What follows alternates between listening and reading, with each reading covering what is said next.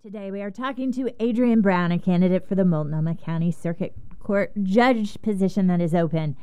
Adrienne has 2 decades of legal experience and has spent 12 years as an assistant U.S. attorney of Oregon. Adrienne is also an Air Force veteran.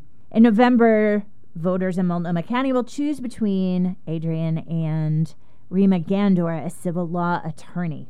So this morning we're going to talk with Adrienne Brown. Thanks for joining us, Adrienne. Thank you so much for having me. Glad that you are here. It has been about 6 months since we've connected. How are you? Yes, indeed. As I really enjoyed our interview over the primary race, and I'm happy to be back. I'm doing well. We're in the home stretch. The ballots drop next week, so we are very excited to get things on their way and move forward with the work that needs to be done. Yeah. So what have you learned about this community through your campaign?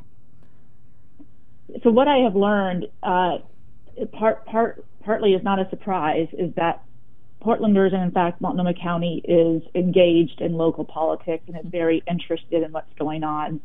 And even despite the barriers from COVID, the fires, crisis after crisis, obviously the concern we have in justice reform, despite all of that, people are interested. And I have experienced that through our new Zoom era of house parties. I've been very grateful to the volunteers and people on my campaign to help me increase my circles. And that is, people want to know, why should we care about this race? Why does this race matter? And how do I know who to vote for judge? This is such a rare opportunity for individuals. And so I am so happy to be able to bring that information to voters, because it is important to be aware of who's on the ballot and what they stand for. And I believe this is such an opportunity to use these moments of crisis to help people understand why this matters. And so why does this race matter? So this race matters because of everything that's being thrust before the courts right now are the things that we are seeing happen directly on our streets, whether it's policing practices, homelessness, veterans issues, access to health care. All of these things are met at their head in our local courts. And so it is so important for voters, because they have an opportunity to choose, to know who they're voting for. I bring experience on those issues that have been thrust before the courts on a daily basis. I have worked on civil rights systemic reform for the past 10 years, and I also have experience doing criminal trials for over 8 years, working on felony trials on the same issues that the courts see on a daily basis. And so it matters because we need to have someone that comes into the bench that can do the work of the court, all of the work of the court, from day one, and that's me. And this is a unique time where we've had this intersection between the crisis and the backlog of COVID, as well as the issues presenting themselves through the racial justice reform. And underlying all of that, even before we had COVID and before the upswell, we had the issues of mental health care, access to services, the problems we see on our streets with homelessness and houselessness. My husband and I just recently volunteered for Solve to help pick up green spaces and public spaces downtown. And it was, maybe it shouldn't have been a shock, but it was stomach turning to me to see the most trash that I found were used hypodermic needles. And I only provide that as an example to show the complexity of these issues, that the intersection of addiction, mental health, homelessness is thrust before the courts, and that's where and why this local judicial race matters. My worldview comes from a different sector, from the nonprofit sector. So when I hear you sort of outline some of the issues that are coming to the courts around homelessness, addiction, I quickly think about how different sectors interact with different communities who are struggling, who are marginalized. Is it unusual, or is there another path, or is there a comparison to other communities where some of the most pressing issues that our community faces, which could be, better addressed through social work or nonprofit services, are there comparisons where communities are doing it differently, where those who are most marginalized aren't showing up in the courts but might be supported in other ways?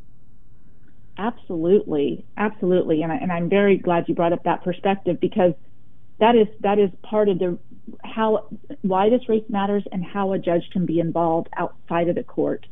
So I totally agree with you, Emily, that when you go upstream and you see that the reason why people are being involved with the justice system, whether it's through police interaction or through self-representation of issues that are brought, whether it's domestic violence, landlord-tenant issues, credit issues, whatever it may be, but that brings them to court. If you go upstream a little bit, usually you will find that those individuals simply didn't receive the services.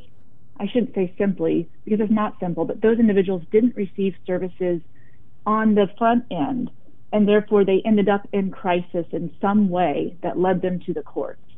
And I think that it is vitally important that we look at social services as a way to help ensure there is a safety net to catch individuals that are in crisis before it gets so far downstream that they end up in a really traumatic situation for most people, coming to court. And so the way judges can help, and what I can bring to bear in this work is I have brought a lot of work in my role as civil rights coordinator in working with community, working with nonprofits, getting out into the community and asking what are the needs and how can we help bring people together to meet those needs. So while judges can't be advocates for any particular substantive issue, they can be advocates for access to justice, and they can be advocates for mentoring and bringing parties together and bringing people together.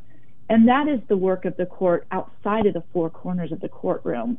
So from 8 to 5, certainly, the role of a judge needs to be to get the work of the court done to help parties move forward that are before her. And indeed, even after hours, judges are woke up to sign warrants or whatever it may be that they need to handle when they're on call. But even beyond that, I'm talking about work in the community, getting out, after hours on the weekends and being involved and listening, hearing what the community needs. And that way we can help bring parties together, whether it's people that hold the purse strings, such as folks in the county or state legislators, or community nonprofits, as you mentioned, schools, families, and just helping to bring those conversations. Because I think one of the things that we are so sorely missing in this time, and which I hope we have found a little bit more of actually through COVID-19, is community, is really investing in community. And that means everyone from your next door neighbor to the public schools and our libraries and our nonprofits. And so I think that's a place where judges can serve and help bringing community together. For those who might not be familiar, where does the circuit court fit into the sort of the landscape of the judicial system? Sure. Yeah. And it's a very good question. And it's a question actually I've heard a lot from the different forums I've participated in, as well as from my Zoom parties that many volunteers have hosted for me. And that is because people aren't used to seeing a judicial race on the ballot, at least one that's contested or that's an open seat. And so where the court fits, first of all, just physically, the new courthouse just recently opened on First Avenue. And I think it's important for people to even know where the court is and how to get access to it. I think the other part of it is the work of the court. So the work of a circuit court judge here in Multnomah County is typically that of a generalist. The presiding judge right now, who is Stephen Bouchong, will assign the cases out to the judges as they come in and as the needs of the court arise for whether it's a criminal case or a civil case. There are more specialty judges that focus on family and juvenile and probate law. And the rest of the judges are typically generalists. And that's why it's so important for judges to have a broad background. I bring unmatched experience in this race because I have served on both sides of the criminal bar and both sides of the civil bar. This is unmatched. There is not a judge that has the broad range of experience, and there certainly is no judge on the bench that comes from being the civil rights coordinator and working on civil rights reform at the government level. So I am so excited to bring all that experience to bear and to work on whatever the court needs me to do. Got it. And I'm guessing that you will also need to build a team around you should you be elected to this position. How big of a team do you have as a circuit court judge to support you in addressing each of the cases that comes your way? Yeah, it's pretty small. So judges in the circuit court typically have a judicial clerk or an administrative clerk, and that's about it. Now, certainly the court system as a whole has a range of support staff in the clerk's office that help people who are coming to file cases. But once it's actually in your courtroom and it's your case, it's usually you and one other person. The court's a very fast-moving court, and so this is another reason why it's so important for a judge to come in with broad experience, because you are going to be alone a lot of the time making decisions that not only need to be made quickly, but need to be made competently and need to be made looking at all sides of the system. So I think it's very important for a judge to have experience not only working in civil litigation and working with the communities that certainly connect in civil litigation, but having a judge that has also worked in law enforcement and knows what happens to bring a case to trial. I think that's also important to know that background as well. And because you're making those decisions, and it's so important to bring the humanity from both of those sides into the decisions that you're making. It is a small team. But there is very impactful work happening on a daily basis that comes out of the circuit court. The decisions that come out of the court at the circuit court level may be appealed up to the Oregon Court of Appeals and then to the Oregon Supreme Court. So the circuit court is the trial court level. Got it. Thank you. Thank you for that. And so as you've shared, you have a broad experience that you would bring to the bench. How do you approach continuing to expand your understanding of individuals who hold different identities and life experiences than you and address bias that you might hold?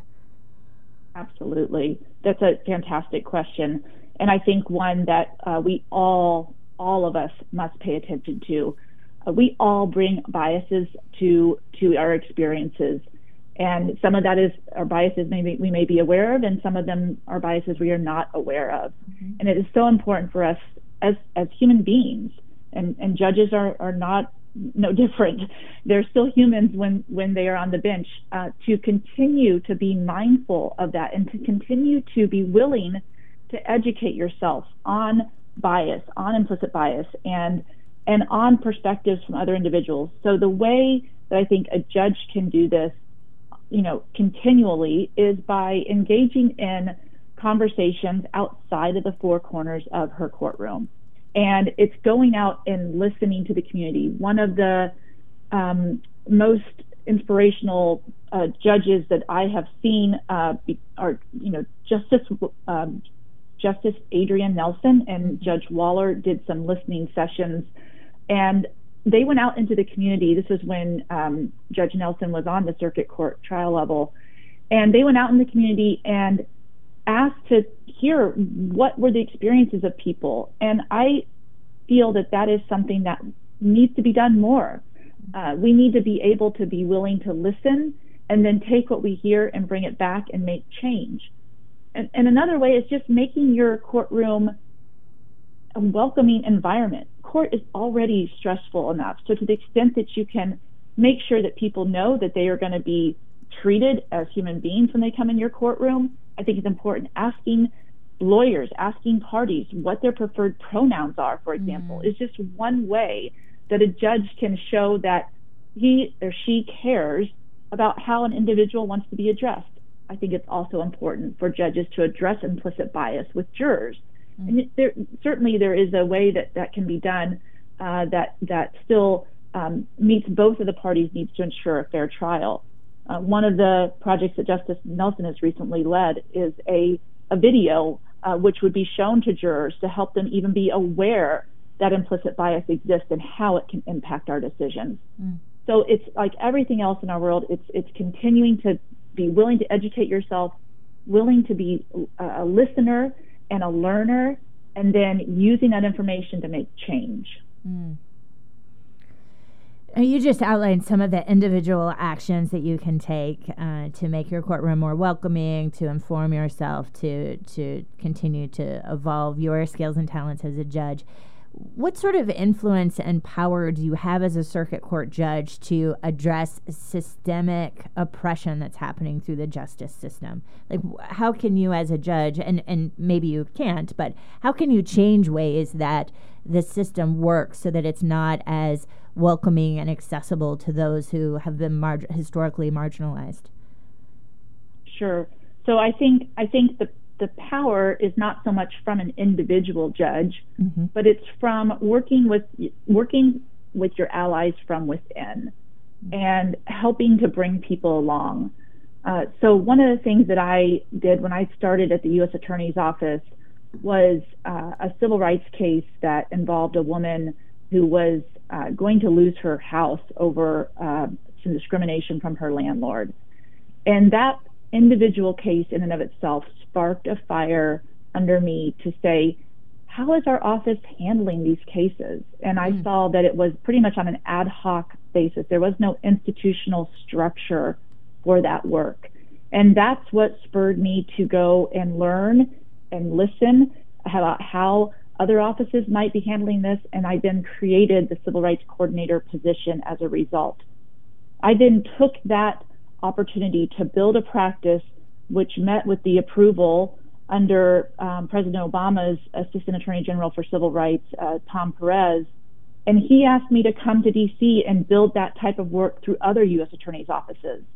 And I use that as an example by way of showing how I proceed to build allies from within and how to push change from within.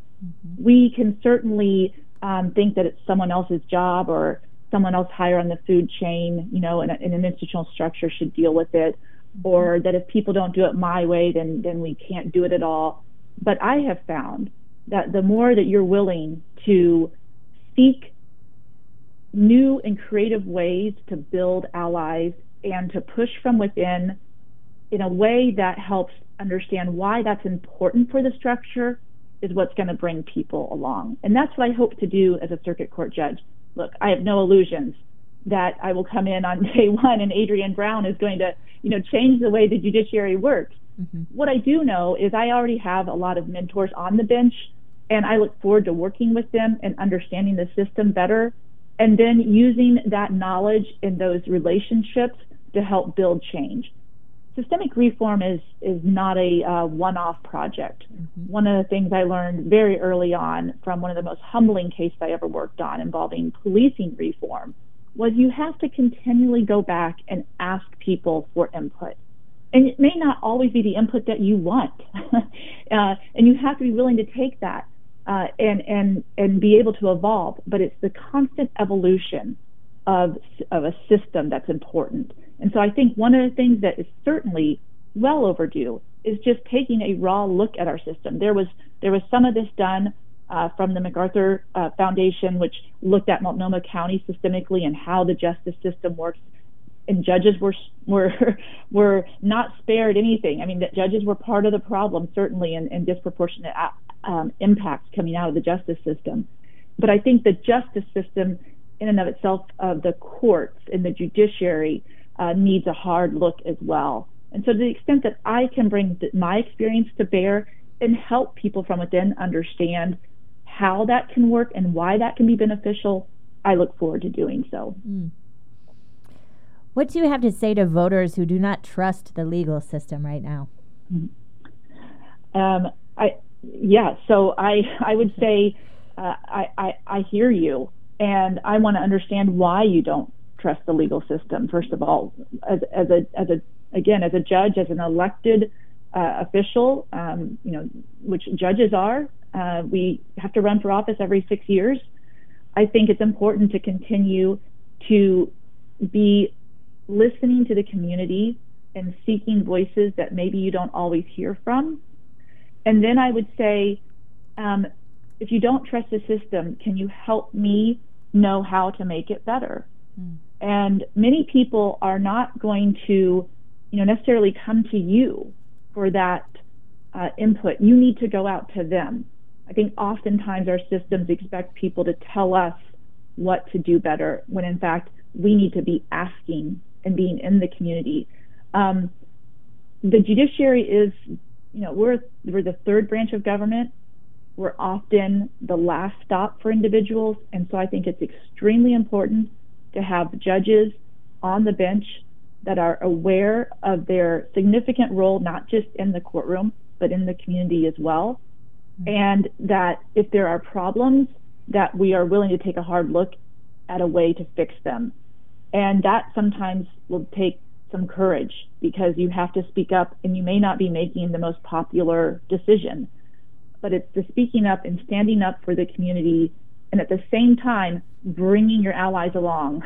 It's one of the most inspirational aspects of Justice Ginsburg, just career as a jurist, was her desire and interest to bring everybody along with her. That was sort of, in her mind, the essence of a true leader, and I hold that dear to my values as well.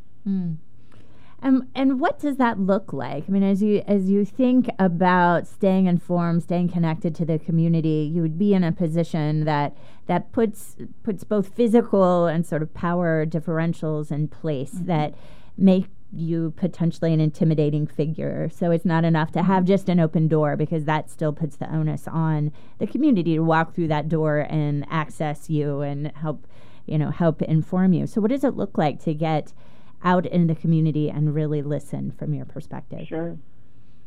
So I think some of it is certainly volunteer work that judges can do. One of the most inspiring volunteer work I have done in the past decade has been volunteering for Start Making a Reader Today.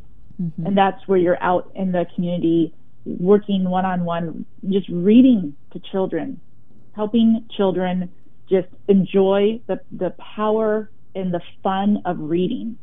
And just being a figure like that, just coming, like I mentioned, coming off the bench, coming into the community, sitting down at a school desk with a child and having other volunteers around you see that as a judge you're willing to do that, is the kind of thing that will bring trust into the community.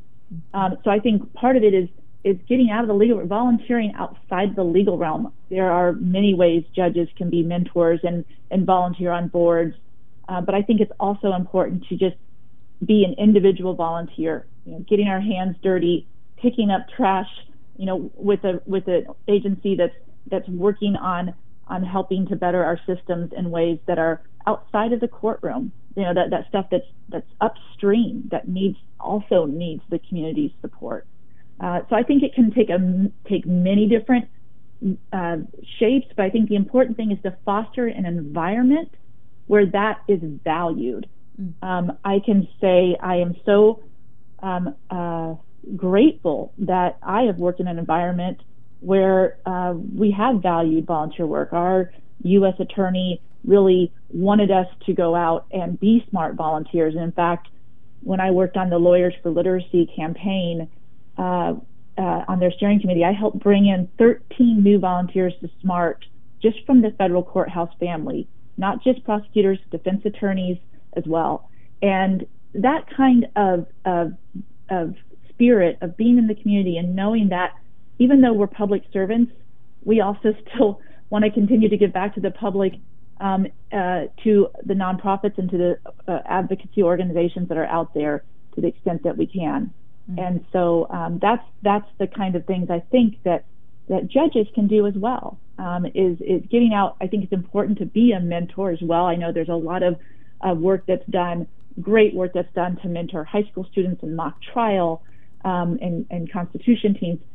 I think that's important as well. So there's not one way to do it, but I think the idea is being in the community, showing parents and neighbors and just the public that regardless of what I do as a job, we're all still humans, and we all still deserve to be treated like humans. And the best way to stay connected to that is to be with other humans.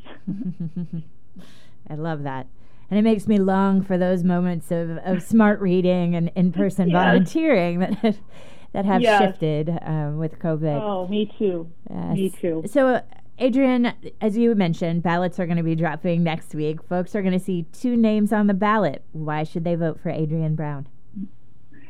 Yes, vote for Adrienne because I bring unmatched experience in this race across the board.